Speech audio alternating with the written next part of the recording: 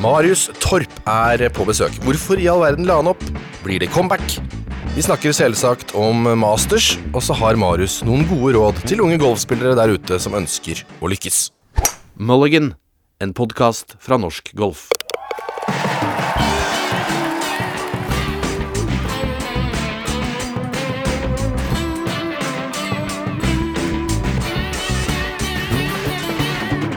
Velkommen skal du være, Marius. Jo, tusen takk. Det gleder jeg meg til. Det hyggelig å få komme på besøk. Ja, for vi har jo vært og reist sammen akkurat, så vi jo litt på en måte, vi ikke lei av hverandre da. Vi blir vi ikke. Men, Nei, det blir vi ikke, det sant. Men vi vil jo gjerne invitere deg hit, så vi kan begynne å snakke litt om, for det nå det begynner liksom, det begynner å bli vår, og vi vet at golfsesongen I Norge, den pleier gjerne å liksom falle sammen med når Masters-vignetten går på TV. Det liksom ensbetydende det, sesongstart og Masters. Absolutt. Det noen sånne uttrykk man tenker at nå våkner det til liv, sånn Magnolia Lane, Amon Corner, så tenker man sånn, nå det riktig tid av året. Så jeg enig I det, altså. Nå tror jeg det kribler I ganske mange golffingere rundt om I landet. Ja, og det kribler hos også, for vi I Norsk Golf, vi skal bort og dekke det, fordi som alle vet så jo Victor Hovland med, og det har vi jo gledet oss til siden august I fjor, da han vant semifinalen I US Amateur, så begynte det. Det surrealistisk å tenke på, synes jeg. Jeg husker da du begynte som redaktør I 2015, en av de første samtalene vi hadde, det var jo, lurer på om det noen gang kommer en nordmann med I Masters. Og vi drev og drømte litt, men vi konkluderte vel egentlig med nei. Det var ikke noen, vi tenkte at det ser jo ikke sånn ut. Vi har liksom tenkt vi har jo vært der borte før Marius et par ganger og det veldig mange som tror at når vi der borte at Marius der for å spille av gamle spillere, for de kjenner han igjen og så tenker de ikke dine over at når de ser Marius susle rundt der borte så at du skal gjøre noe annet enn rett og slett å spille der, men det skal du ikke, men hvordan kjennes det for deg? Blir du litt sånn der bitter og får du litt sånn der kjip følelse I magen når du går liksom på utsiden av tavnen der? Jeg tror bitter, jeg tror ikke det riktig ord. Jeg blir absolutt ikke bitter på at man går på utsiden av tavene, men selvfølgelig når man ser spillere man har konkurrert med og kanskje slått oftere enn man har tapt for, så tenker man jo at det burde vært en realistisk mulighet for at jeg også kunne vært her. Og det var det nok sikkert den tiden også. Og så kan man aldri vite hvem som ender opp der, ikke sant? Altså, hvem skulle tro at Bernd Wiesberger spilte Masters når vi gikk og spilte Sherry Cup I Soto Grande, og så var det Wiesberger og McIlroy og meg I flight. Så var det sånn McIlroy og Marius, og så var det han der østerrikeren som liksom var heldig å få lov å spille med de to. Tenker man, det jo ikke tilfellet nå da. Nå det jo han som har spilt Masters flere ganger og vunnet på Europaturen og banka på døren for Ryder Cup-lag og sånt, så bitter det ikke, jeg må si. Helt oppriktig så jeg veldig, veldig stolt av de tingene jeg klarte som golfspiller, og det viser, som du har sett når vi har vært der også, at folk snakker positivt og sånn, jo bare kjempehyggelig at folk spør om det, og det synes jeg, det smigrer jo veldig. Men jeg har aldri tenkt at liksom, det urettferdig at noen andre der I stedet for meg, for de har gjort en jobb som minst like bra som det jeg gjorde når jeg drev på også. Kanskje til og med litt bedre, siden de har kommet lenger også. Så den plassen de har fått der, har de jo fortjent, og den plassen jeg ikke har jeg på en måte fortjent det, hvis man kan si det sånn da. Så det jeg ikke så bitter for det, men selvfølgelig det litt sånn, kanskje McIlroy det beste eksempelet, som jeg har delt rom med og konkurrert med jevnt og spilt på lag med og sånn, så det jo kanskje det sånn, når man ser han prestere nå, så tenker man jo at kanskje en annen gang kunne, kanskje et annet liv, så kunne det vært meg, men jeg synes I hovedsak at det bare for først å være på Augusta helt fantastisk. Men jeg har aldri tenkt bitter, heller stolt. Men det virker litt som at det veldig mange på vegne av deg som synes det liksom, som synes det litt kjipt da. Det mange som tenker at der skulle liksom Marius vært. Og det jo noe vi plukker opp, og det vet jeg at du også plukker opp rundt omkring I og med at du jobber I golfen, jobber I Bærum golfklubb nå, og vært I Oslo golfklubb I mange år. Det jo veldig mange sånn medlemmer på klubben, folk som går rundt, som hele tiden snakker om at de liksom bittre akkurat som at de irritert på deg, på en måte. Hvorfor går du rundt her? Det jo litt sånn. Folk snakker mye om det. Det må de få lov til å være, for det jo bare fordi de har en lidenskap for sporten, og lidenskap for at nordmenn skal lykkes. Så det tar ikke jeg at noen liksom kommer og ikke slenger med leppa, men liksom slenger en kommentar på at hva driver du med å sitte bak kontorpulten, så det tar jeg som noe positivt. Det jo bare kjempepositivt at de bryr seg og har den lidenskapen for det. Så det liksom, så man går ikke lei av sånne ting. Det jo ensformig positivt at folk bryr seg. Så, men så det synes jeg egentlig bare hyggelig. Samtidig så sier det jo også litt om hvor vanskelig det faktisk å komme seg til verdenstoppen. Nesten uansett hvor god amatør du så virker det som om man har jo oddsen mot seg, egentlig. Bare fordi det så sinnssykt mange gode spillere, og det så lite gjennomtrekk da, i toppen. Du ser jo spillere som dominerte på 90-tallet, fortsatt vinner turneringer. Ja, det sånn, nivået blir jo bare høyere og høyere. Det jo et ekstremt høyt nivå, sånn i golfen rundt om i verden, spesielt da på herreturen da. Du ser det på dameturen nå, Norge begynner å få opp en ganske kraftig antall gode spillere der, men selv de sliter jo liksom å komme seg ordentlig gjennom da. Nå fikk vi seieren til Skarpnord, og det en stund siden sist liksom, så nivået generelt bare skyhøyt, og på guttesiden nå det jo enormt høyt. Du ser, så det var det jo da også. Det var jo mange bra spillere som jeg spilte med da, som ikke har lykkes, og som kanskje på samme sted som der jeg nå. Så det jo liksom et brøkdel som klarer å komme seg helt opp. Og de som der oppe, hva det som fellesnevneren deres? Fordi når man står på rangen og ser Dustin Johnson og Koepka og McIlroy, så skjønner du jo umiddelbart hvor gode de Men så har du jo sånn som Søren Kjeldsen, som vi har fulgt i Masters, som egentlig ser ut som en norsk fire-handicapper, egentlig. Det jo ikke noe spektakulært ved første øyekast, og så bare den helt sjukt god. Ja, det helt sant. Noen spillere skiller seg ut tidlig. McIlroy var eksempelet, du så at han kunne gjøre ting med ballen som vi andre var ikke i nærheten av å gjøre. Når vi spilte Junior Ryder Cup, hvor gammel var han da? 2004, han født i 89-15 da. Og begynner å slå høye dråer med trerjern, ikke sant? Fra fairway inn på par femhull. Jeg står der og skulle ønske jeg kunne ha den rescue-trerjern, for jeg var mer nervøs for liksom å slå den tynt eller tjukt. Han slo ballen så vanvittig bra tidlig, at det var liksom, du ser at noe annet ligger der. Han har noe som vi andre ikke har. Og det var det et par stykker som hadde andre også. Jeg husker Carlota Siganda på damefronten også var sånn, bare moste ballen så langt forbi alle andre og hadde et helt annet spill på det tidspunktet. Så man ser tidlig hvem som og så det noen da som bare så sikre på seg selv og så flinke til å gjøre den jobben som trengs, dyrke de styrkene de har. Og det sånn leksjon man får når man, som jeg sikkert på Victor har fått og Reitan får og Kofstad har fått når man kommer ut på turen, så får man en sånn leksjon tidlig av en eller annen ringrev. Jeg fikk den av Jonathan Lomas i min første europatur i Sveits, i Crans Montana. Det jo der ballen flyr sånn 400 meter opp i høyden der. Jeg tenkte at jeg har alt som jeg har power game til, og da var jeg ganske selvtillit og tenkte at jeg skal klare det her, altså. Og kommer ut og så spiller med Jonathan Lomas og en annen jeg ikke husker, og så slår han short-driveren kanskje 260 meter i høyden. Det jo ingenting annet, nesten alle slår over 300 meter.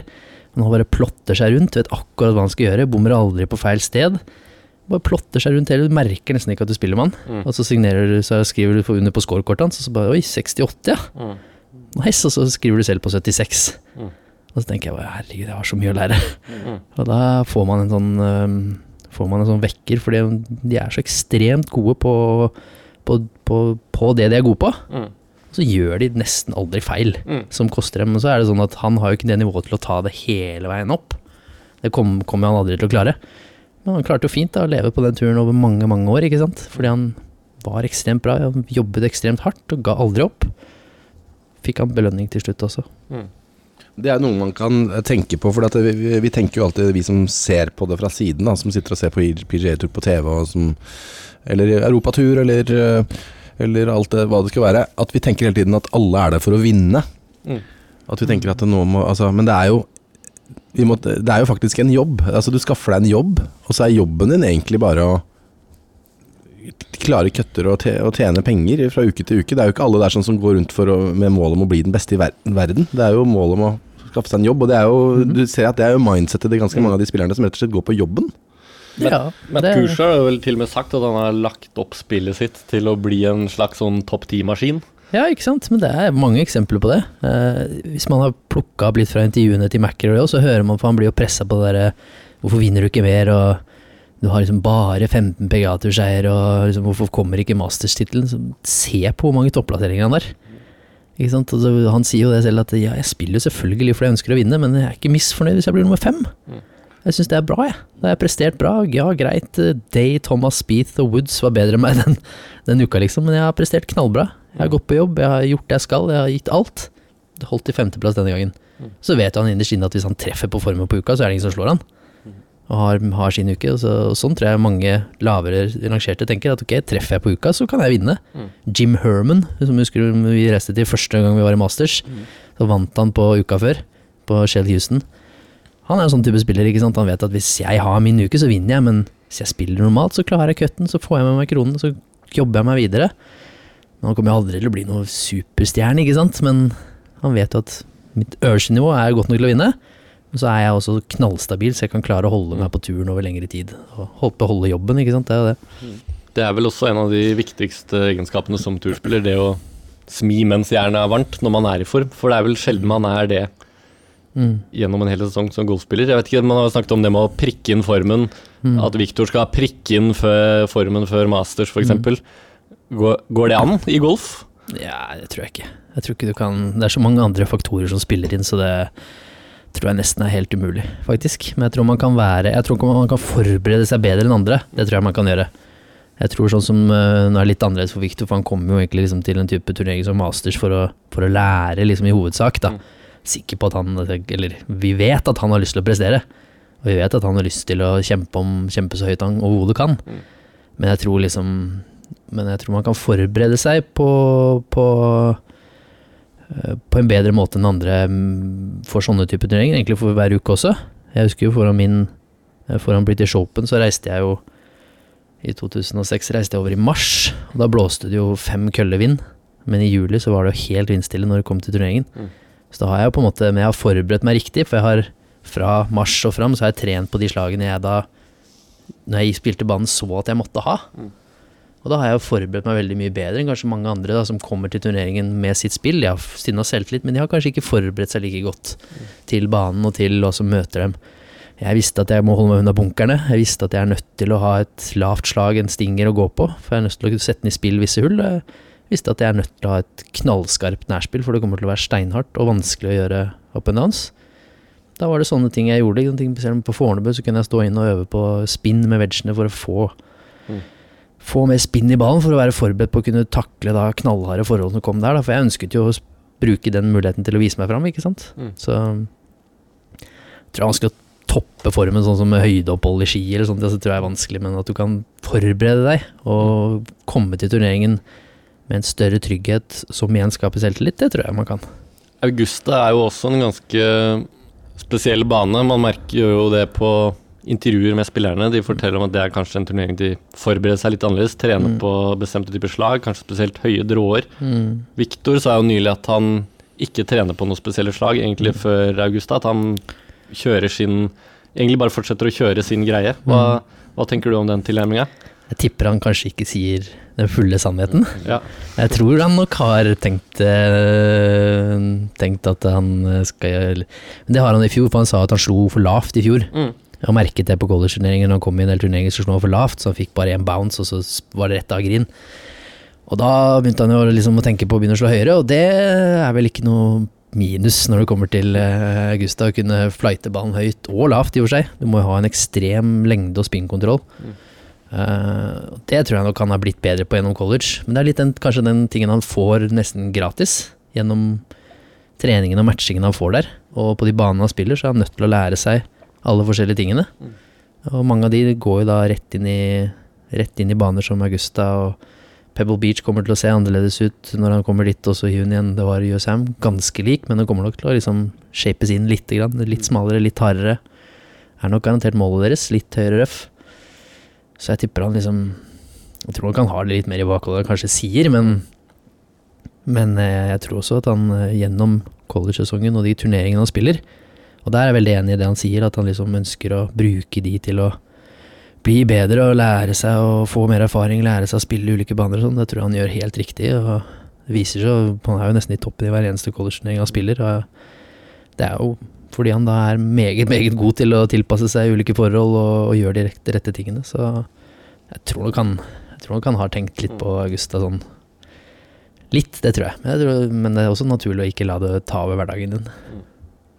Hvis vi skal prøve å sammenligne litt deg og han da, det jo noen år imellom, men du vant amatørmesterskap i Europa, kvalifiserte deg inn til The Open gjennom det, og han vant US Amateur og skal spille som amatør der. Hva kan man forvente, hva man lover å forvente av du klarte cutten og ble beste amatør i The Open, som var en helt kjempestor prestasjon og fikk masse oppmerksomhet. Men hva kan vi forvente av Victor? Hva vi lov til å forvente?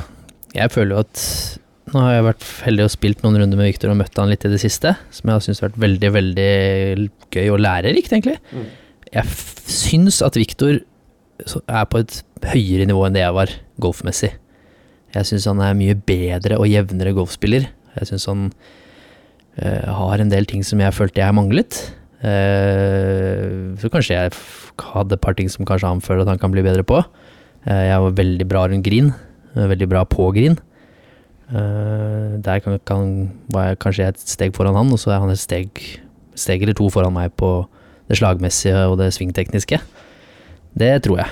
Jeg tror absolutt vi kan forvente ting av han på Augusta, for jeg tror han har et riktig mindset. Hvis han klarer å være seg selv, så virker han veldig planta, virker veldig solid, stabil. Det tror jeg veldig viktig når han går rundt der.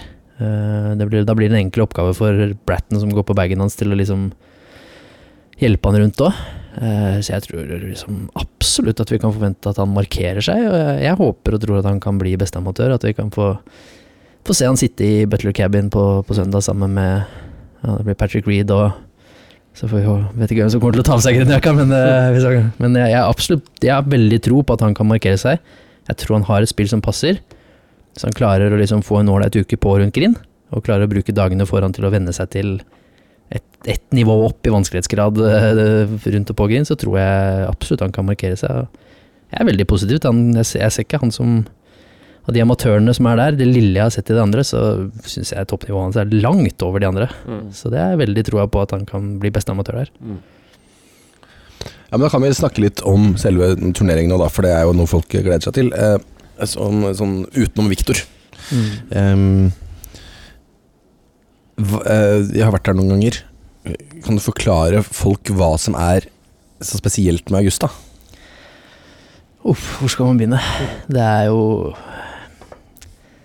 ja, man blir jo nesten følsom når man snakker om Augusta, for det et så fantastisk sted. Når vi første gang kom dit, så bodde vi på jeg kan ikke si en rønne av et hotell rett utenfor, men det brydde vi oss fint lite om. Altså, vi kunne sovet i bakrommet på Subway eller på Hooters ved siden av, fordi vi var så glade for å være der, og det den entusiasmen jeg tror alle golffans i hele verden føler for Masters og Augusta. At det bare så fantastisk sted, og man gleder seg sånn til å bare se bilder derfra, og det å liksom være der bare forsterket alt for min del.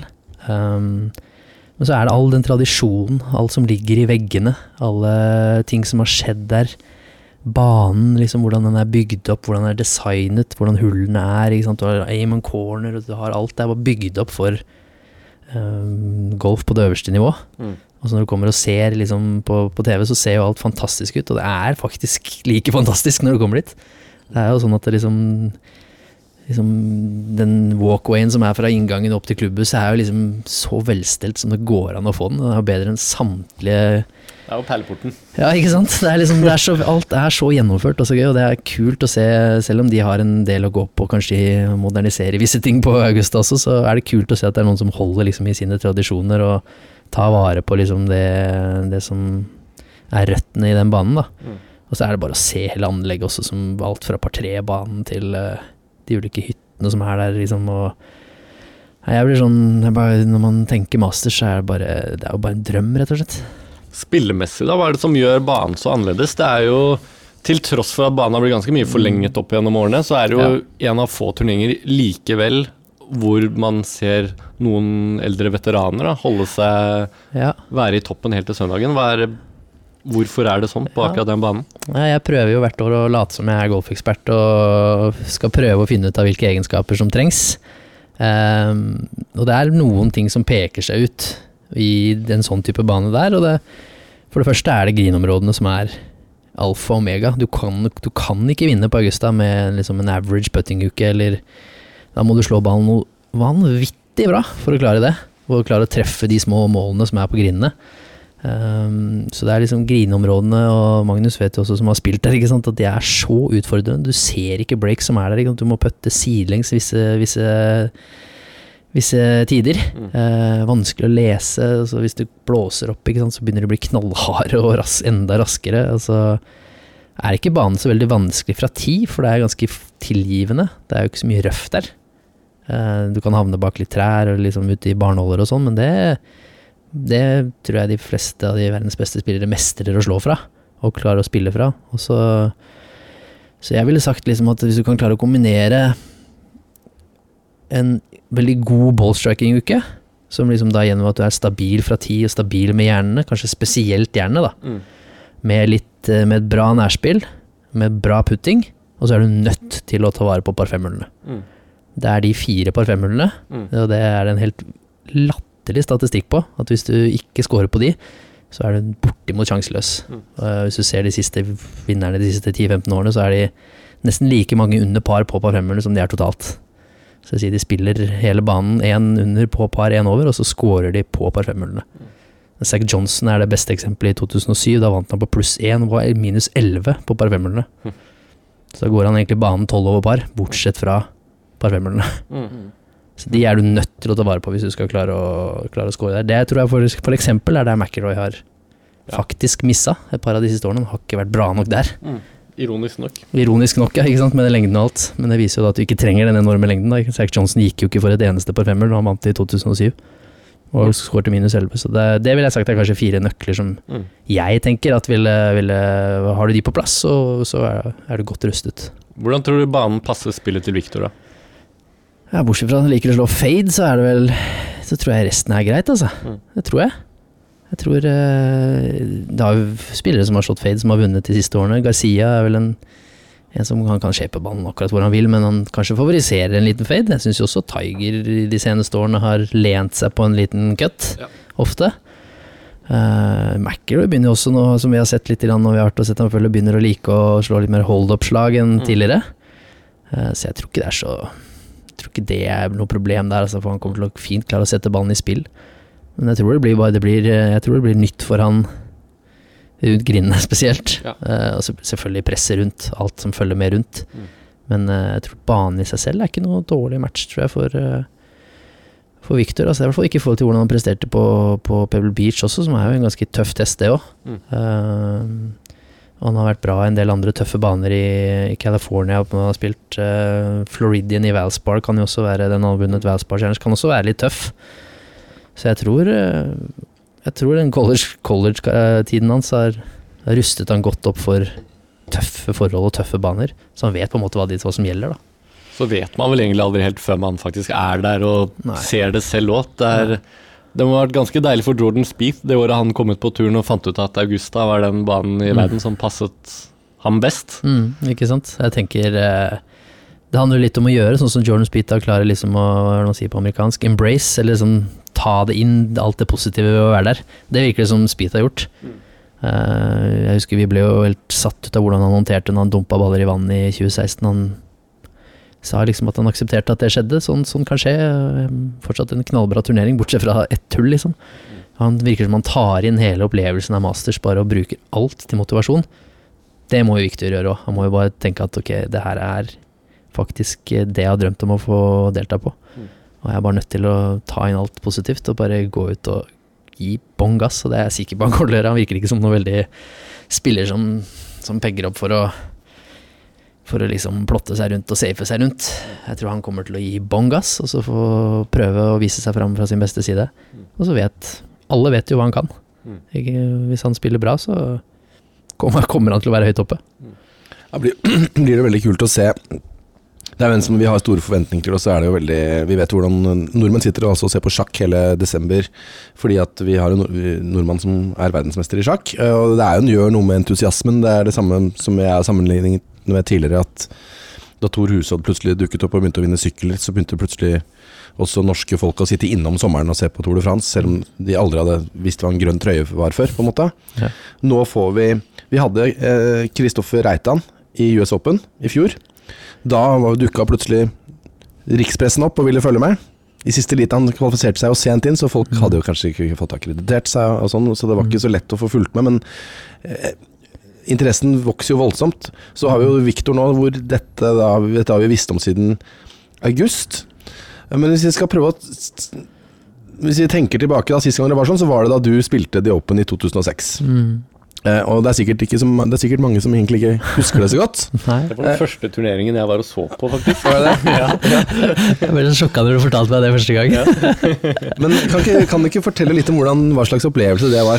For oss som var veldig golfinteresserte, så var det jo veldig stort, men det jo det må ha vært enda større for deg da. Jeg bruker å være ganske nøktern i når folk spør hvordan det var. Spesielt liksom litt yngre spillere og sånn, men det var, hvis jeg skal være 100% ærlig, som man jo må være, så det var helt fantastisk. Jeg husker nesten alt fra den uken, og det bare brenner seg inn alle ting som skjer. Nå var det liksom en fin sommer, for vi hadde liksom vunnet VM i Japan, og så vant vi EM på Bokskogen i Sverige, så alt var bare en bølge når jeg kom dit. Og vi da må du, hvem andre var du med da? Vi, det min bror som gikk caddy, og min trener Fredrik Enge, og Darren Webster Clark var også med, som en ressursperson der. Mor og far så klart, men de bodde ikke sammen med oss da. Det var vi 4 som bodde sammen i et hus, og det var, altså, jeg kom vel direkte fra Bokskogen, og direkte fra finalen på EM, og vi tror jeg smadret Skottland i finalen der. Og så var det liksom bare å sette seg på flyet til Manchester og så kjøre bort til Royal Liverpool. Så det var ganske surrealistisk sånn, men det var bare en stor drøm altså. Visste liksom ikke hva jeg skulle forvente. Fikk spille treningsrunde med Peter Hedblom og Marco Ruiz, første fra Paraguay, en 3 meter høy paraguaner. Og så det var ikke noe sånn spesielt det, da følte jeg hørte hjemme fint der. Og så var det med Richard Green og Marcus Fraser, og en som het Ben Bunny, faktisk het han siste. Det ganske utrolig, jeg husker det godt. Der det en morsom historie, for da var jo Darren treneren til Richard Green, og Richard Green var jo en av de Tiger likte å spille med. For Tiger likte å spille med de australienerne, for de var liksom litt laid back i attituden, og det likte han da, for det var liksom passet han. Så tekstet Tiger på tirsdag, mener det var tirsdag kveld, så tekstet Tiger Richard Green og sa, vi har en ledig plass i morgen tidlig, skal du være med? Og da sa han bare, sorry, jeg skal spille med en av gutta til Darren, en ung amatør, men vi har en ledig plass i flighten vår, hvis du vil være med oss. Så han bare, sorry, det går ikke, jeg kan ikke spille sent, men så vi dessverre 3 i vår flight, hadde vi vært 2 så kunne dere bare blitt med oss på morgenen. Så det var jo faktisk ganske nær å spille treningsrunde med Tiger, husker jeg. Altså, det var litt kult at Richard Green ditcha Tiger for å spille med meg, og det synes jeg var litt gøy, men denne uka ja, jeg blir sånn gåsehud av å snakke om alt fra denne uka. Det så mange ting da, som man kan plukke opp, og så mange eksempler og mange historier, så vi kunne sikkert sittet der i resten av dagen og fortelle om alt mulig som skjedde. Men å spille siste runde med Tom Watson, helt nesten så jeg ikke klarte å tro det. Det var helt surrealistisk. Det liksom en av de aller største, og den respekten han har i The Open enorm for hvordan han har prestert der. Så det var gigantisk. Da var det mye mennesker den dagen, den siste flighten som følte oss. For da ble det liksom en ting der borte da, at det var yngste med eldste, og det ble liksom en greie. Og det skapte jo ekstra oppmerksomhet. Og så hadde jeg et møte også med, hvor jeg sto og trente på treningsscreen på en av innspillsdagene, hvor jeg sto og trente med rescuen fra fairway, og fra liksom røff for å trene på å rulle det inn da. For å liksom, ja, og i stedet for å bruke en putter, så gir jo den på en måte litt ekstra toppspinn, så du får den lille ekstra rullen, som jeg tenkte at kunne være et fint slag, og kanskje jeg får bruk for det. Så kommer jo plutselig en kar og steller seg bak meg, og så begynner å gjøre det samme. Så jeg liksom snudde meg ikke med en gang, så snur jeg meg, så det Bernhard Langer som står der. Så han bare sier, hey kid, this is a good choice. I might need this shot this tournament. Så jeg bare, ja, greit. Kjør på liksom. Visste ikke hva jeg skulle si, han ble satt ut og stå plutselig Bernhard Langer rett bak meg, og liksom, man tenker, det her var det kult å trene på. Så ble han med, og så stod vi og slo litt slag liksom. Og det var sånne ting bare forsterket jo hele inntrykk at det her var helt sykt.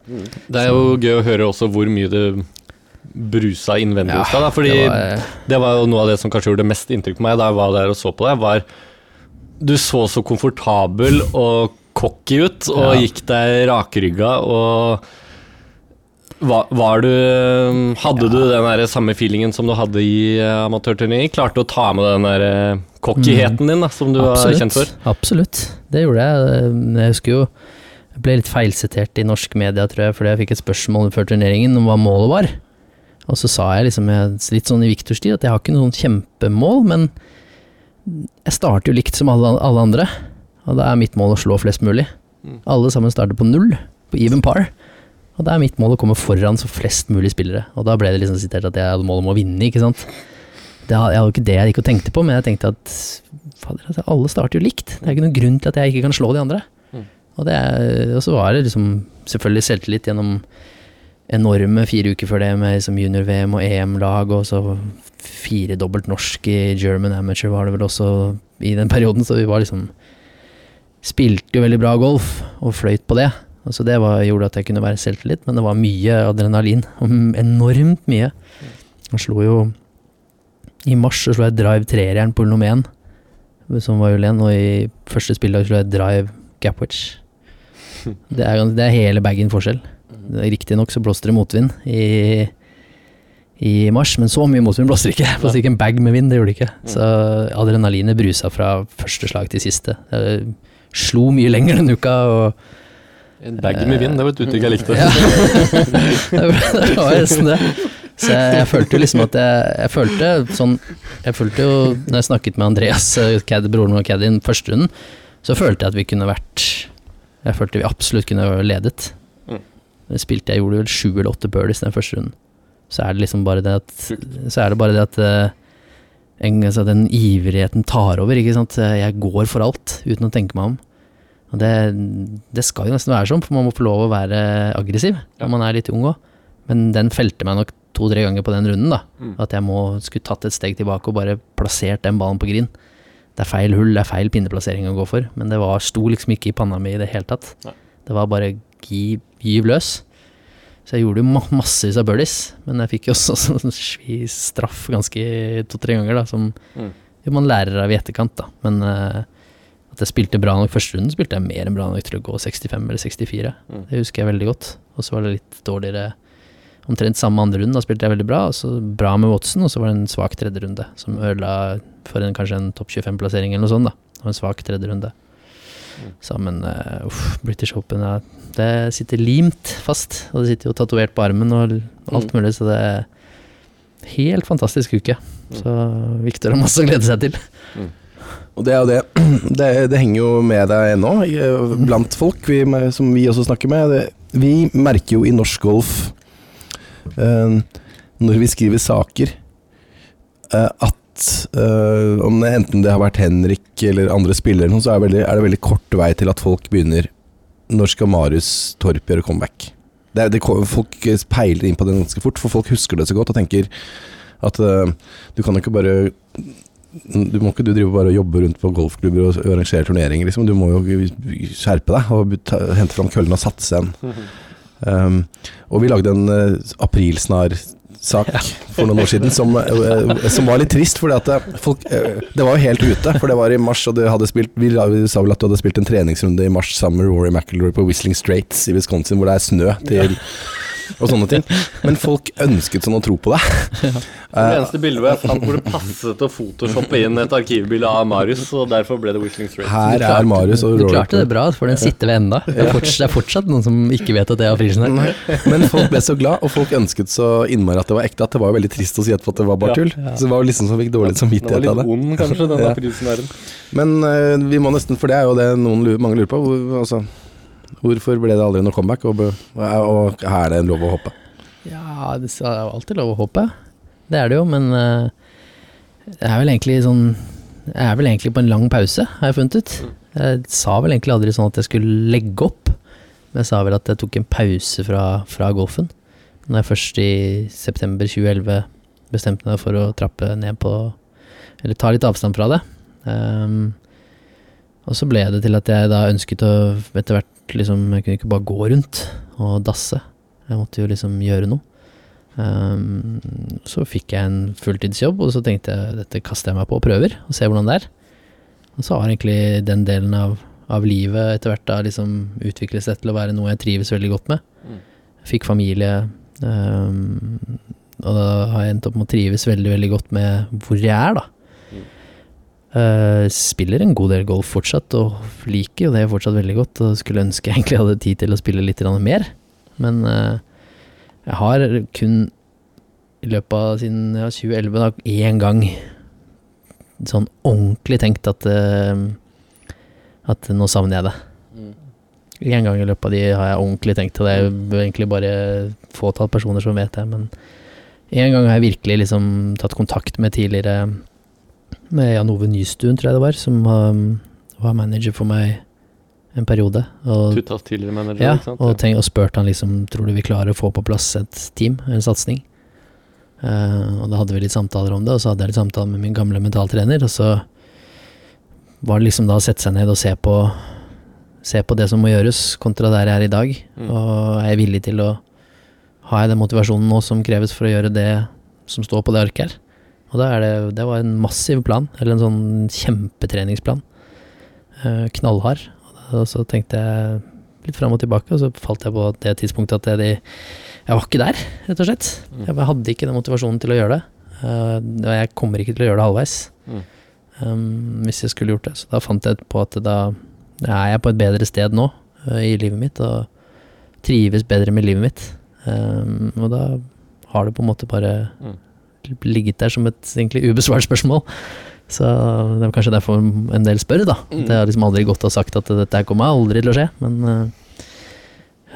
per nå så er jeg på et veldig, veldig fint sted i livet mitt, og da er jeg veldig fornøyd med det.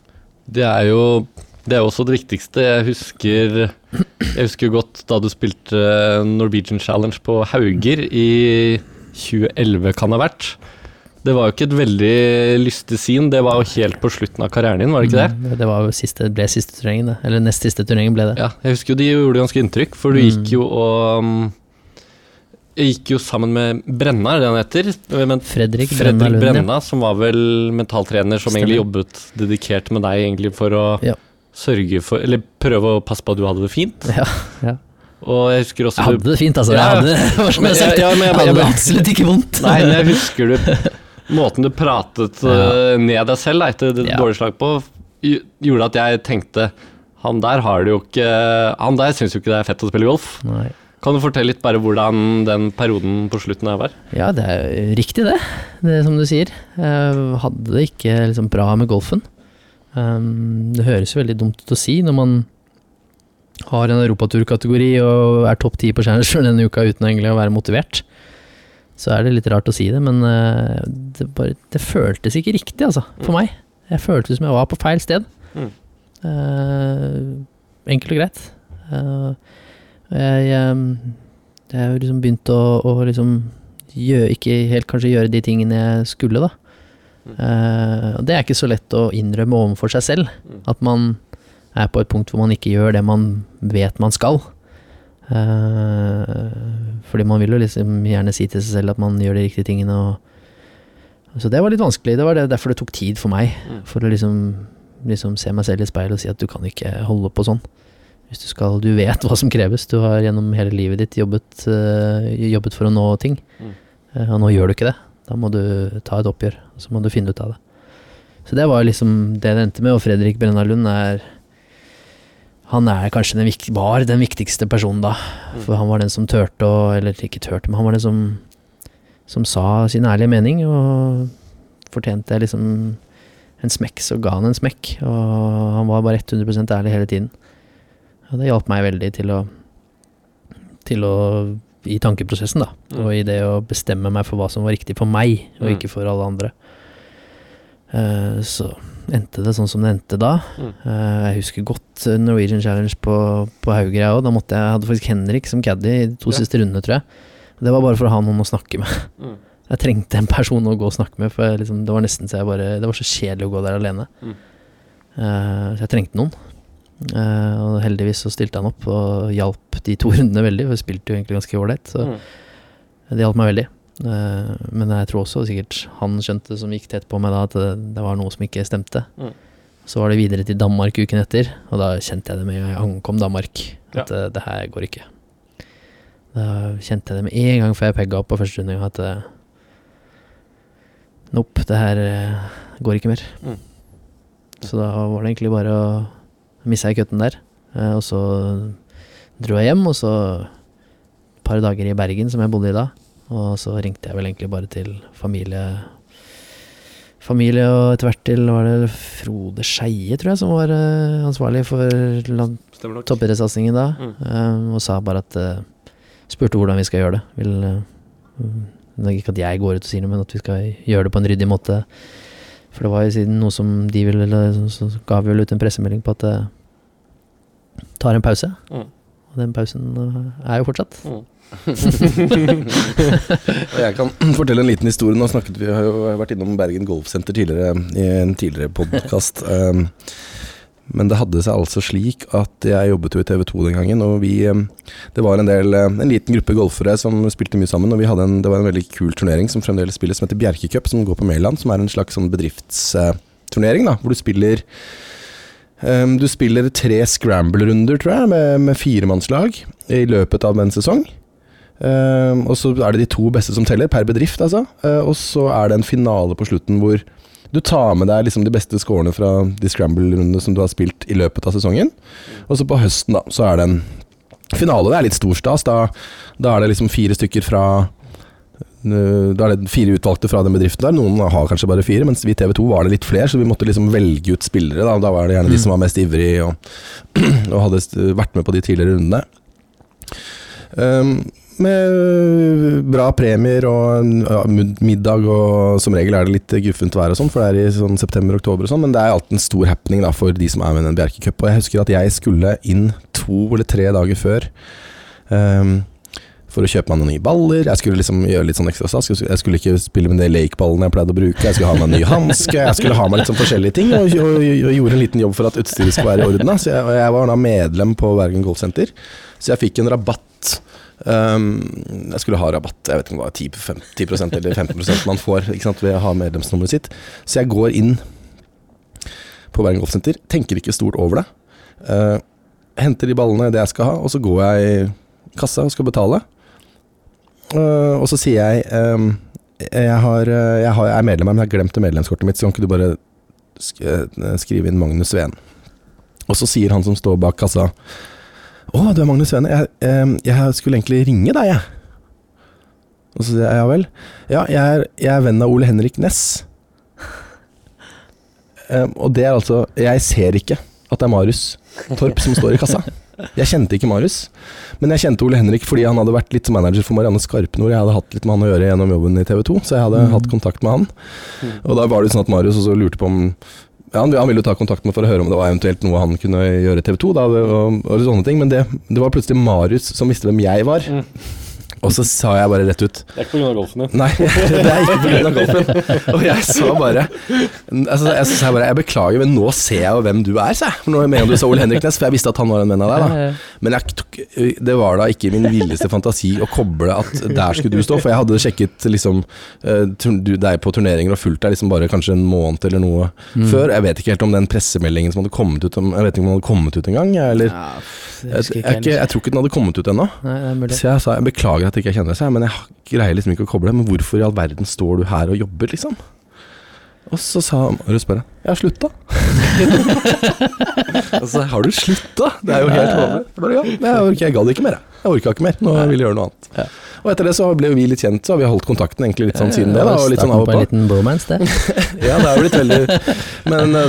Men jeg husker at det var det var et sjokk. Og så tenkte jeg da i mitt stille sinn på etter du som dette. legger opp hver runde. Jeg som legger på hver runde. At vi hadde ikke helt satt dette laget til Bjerke Cup-finalen ennå. Så jeg så en liten mulighet. Så jeg sa, du, forresten, på torsdag. Har du noen planer på torsdag? Dette var på en mandag eller tirsdag. Hvis vi ikke hadde plukket ut laget nå, kunne du tenkt deg liksom å vært med? Og så sa han, ja, jeg kan godt være med på det, men jeg har ikke noe, jeg har tatt i noen køller på et par uker, så jeg tror ikke formen er så veldig bra. Så det tror jeg faktisk går helt fint. Jeg tror ikke det er det, jeg tror du skulle hevet laget vårt. Ja, nå har ikke jeg tatt i golf for noen uker. Og så hadde vi tatt ut laget, dessverre. Jeg endte jo med å ikke ta i køllene på etter jeg sluttet, tok pause da, fra i september 2011. Så rørte jeg ikke noe som hadde med golf å gjøre før slutten av mai, året etter. Jeg tror det var sånn 8 måneder eller noe sånt, ja. Uten at hoderegningen min er ikke så bra, men det blir kanskje det ut i mai, 5 pluss, ja, det blir det. Og før Ole Henrik, samme person, inviterte meg på Tyrifjorden. Skal du være med på en runde? Så jeg bare, ja, satt hjemme, liksom, hadde ikke noen planer, så tenkte jeg, ja, det kan vel bli med da. Så gikk jeg på Tyrifjorden og spilte en runde da, sånn 9 måneder etterpå, det var første gangen, så det gikk en ganske god stund. Ja, det var en litt sånn merkelig opplevelse, rett og slett. Så, men ja, jeg hadde kjent deg hvis jeg hadde sett deg på banen liksom, eller et eller annet sted, men akkurat i kassa der hvor Knut Leirvåg pleide å stå, der var jeg ikke klar for å møte Marius Torp den gangen. Men vi har jo fått litt spørsmål. Ja. Vi har jo stilt spørsmål på Facebook og Twitter og sånn, om det er noen som er noe de lurer på til Marius. Vi kan jo se om vi har plukket ut noen. Det har jo vært mange av spørsmålene går jo litt på det vi egentlig allerede har pratet om da, men det er en som heter Svein Olsnes, norsk golfbanearkitekt, som skriver: Hei Marius, du burde ha vært på PGA-tur nå. Hva skjedde? Dette har vi jo pratet litt om. Ja. Men så er det del 2 av spørsmålet. Du er bare en av mange som slutter for tidlig. Har det vært Golfforbundets opplegg for de unge talentene som dreper all entusiasmen? Nei, jeg tror nummer 1, hva skjedde? Det har vi jo kanskje vært innom, men så det er ikke så vits å rippe opp i kanskje, men nummer 2 nei, jeg tror ikke det altså. Jeg føler at for min egen del at jeg fikk bra med støtte og hatt et godt forhold egentlig til forbundet opp gjennom tidene, så for min del tror jeg det gikk mer på meg selv. Jeg kan ikke snakke for de andre, for spillerne rundt, for det vet jeg ikke hvordan det har fungert rett og slett. Så det vet jeg rett og slett ikke, men for min egen del så følte jeg alltid at forbundet stilte opp, så jeg har vel kanskje skjønt at det har vært i varierende grad for ulike spillere, og det er vel kanskje sånn det alltid vil være, men for min egen del gikk dette på meg selv, og ikke noe fra forbundets side som egentlig gjorde noe, de hadde egentlig ikke noe særlig med den avgjørelsen å gjøre, sånn som at jeg sluttet i en tidlig alder. Det var egentlig bare meg selv og mitt eget valg. Opp gjennom liksom landslagsårene det eneste jeg opplevde var vel kanskje at tidlig i årene og sånn på landslag, at det var kanskje at ting var litt mer på stell da. Det må jeg innrømme at jeg følte at kanskje det var litt bedre. Men det høres ut som en veldig gammel fyr som sitter og sier at alt var bedre før, men da følte jeg det var en bra struktur i tingene, og liksom første samlingen jeg kom på med Team Norway som var da, liksom, fikk jeg et hele rom med Henrik i USA, liksom, ble jo bare liksom full av inspirasjon.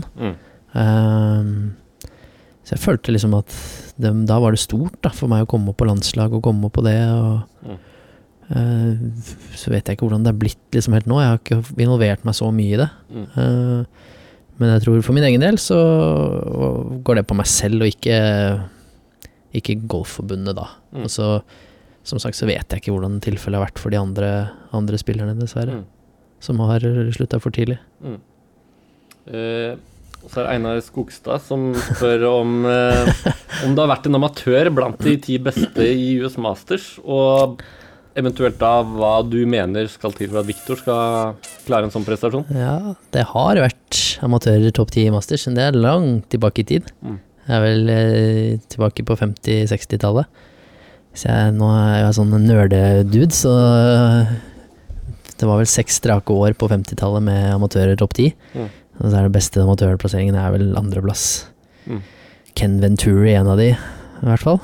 Men ikke de senere. Siden Tiger spilte som amatør i 95, så er det ingen som har vært topp 10. Det er det Casey Wittenberg og Ryan Moore som har blitt nummer 13 i 2004 og 2005. Det er de beste plasseringene da. Og hva som skal til for Victor å bli topp 10? Prestere jevnt. Altså, hvis han spiller jevnt, hvis han presterer sånn som han gjør uke inn og uke ut på college. Man spiller sitt beste golf? Nei, absolutt ikke. Det tror jeg ikke. Men jeg tror hvis han presterer såpass jevnt og godt som han har prestert over lang tid, så kan han fint være topp 10. I hvert fall hvis han får en sånn uke som US Amateur-uken. Får han en sånn uke, så er han topp 10. Det er jeg nesten overbevist om. Med sånne uker som vi diskuterte tidligere, så kommer ikke sånne uker så veldig ofte da. Men at han har kvalitetene som skal til for å bli topp 10 der, det er jeg ikke i tvil om engang. Men det blir en ny arena for han da. Nye ting som må ta hensyn til, og skal spille med andre spillere når han har fått der erfaringer da, heldigvis gjennom PGA-turen, og sett litt hvordan det er, så det hjelper han nok sikkert masse, men at han har et spill som er godt nok for å bli topp 10, det er jeg ganske sikker på. Det tror jeg. Til slutt, det er egentlig ikke et spørsmål, men jeg må ta den, for jeg ble litt nysgjerrig på den. Det er fra jeg vet ikke, det her er sånn. Fra Kristoffer Reitan, som sier: Hei Marius, kanskje du kan fortelle litt om nieren vi gjorde på det første hullet i lag-NM i forfjor? Ja, så klart. Han kom jo like dårlig ut av det som meg, så jo, det som er morsomt da, er jo at vi... Nå kan vi dårlig gå for å kose oss. Ja, men det som er morsomt er jo at vi i lag-NM 2016, så gikk det på Bogstad. Da hadde vi et sinnssykt lag. Da hadde vi jo Kristoffer Ventura, Kristoffer Reitan, Espen Kofstad, Mathias Schjølberg og meg selv var laget. Det er vel dines beste lag. Så det var et helt vilt lag. Vi gikk jo minus som jeg lurer på vi gikk...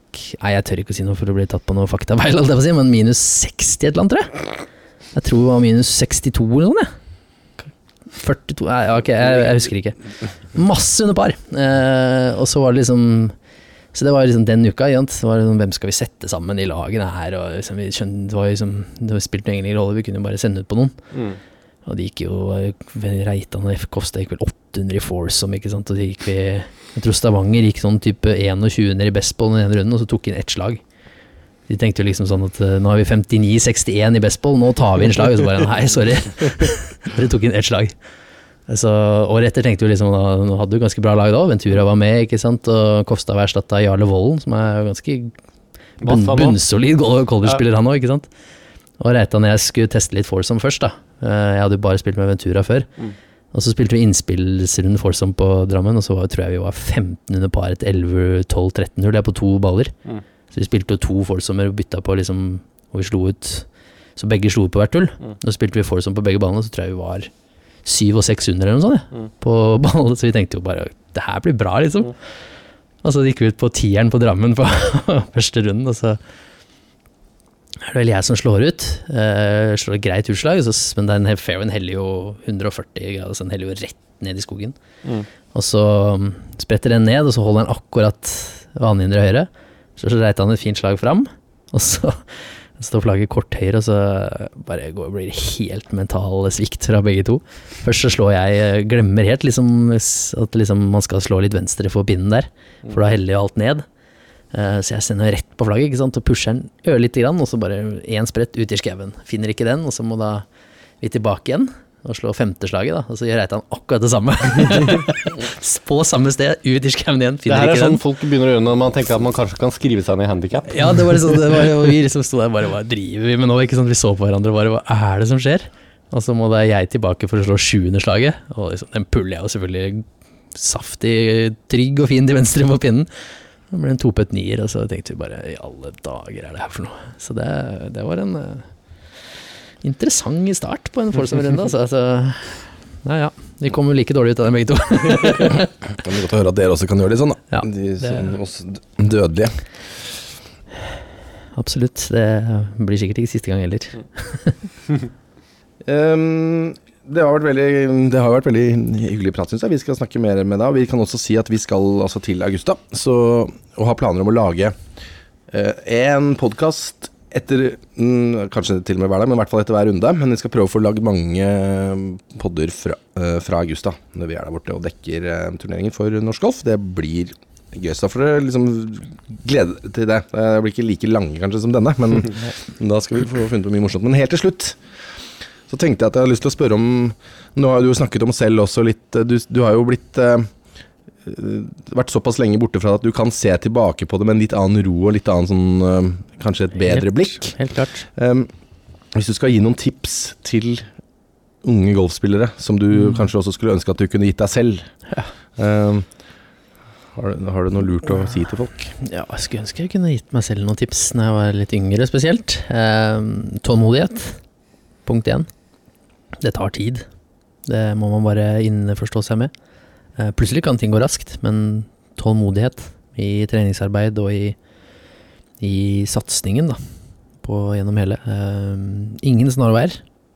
Det er ikke noe vits å prøve å lete etter dem, for det finnes absolutt ikke. Og så er det å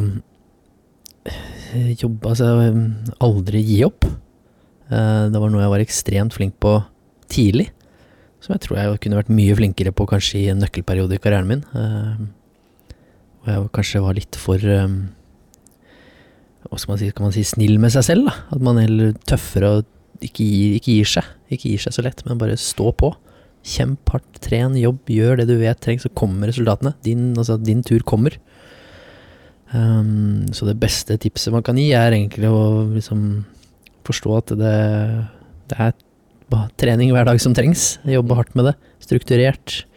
Gjør de tingene som kreves. Alt fra kosthold til fysisk trening. Nå er det jo liksom det som er fint nå, at nå er det spesifisert mot golf, ikke sant, veldig mye, som gjør at du kan trene på de riktige musklene og bli sterk på de riktige måtene og skadeforebygging, etc. Vær tålmodig. Forstå at det tar tid, og ikke gi opp. Bare kjør på og aldri gi deg. Er det som er drømmen, så bare gønn på rett og slett. Så blir det din tur før eller senere. Det synes jeg var noen fine, kloke ord å avslutte denne med. Tusen takk for at dere har hørt på. Tusen takk for at du kom, Marius. Takk for at jeg fikk komme. Så vet du at det blir mer masters spesifiserte podder som kommer. Det er bare noen uker til nå. Det er ikke det engang. Og så er det bare å si på gjenhør, og tusen takk for oss. Takk for oss.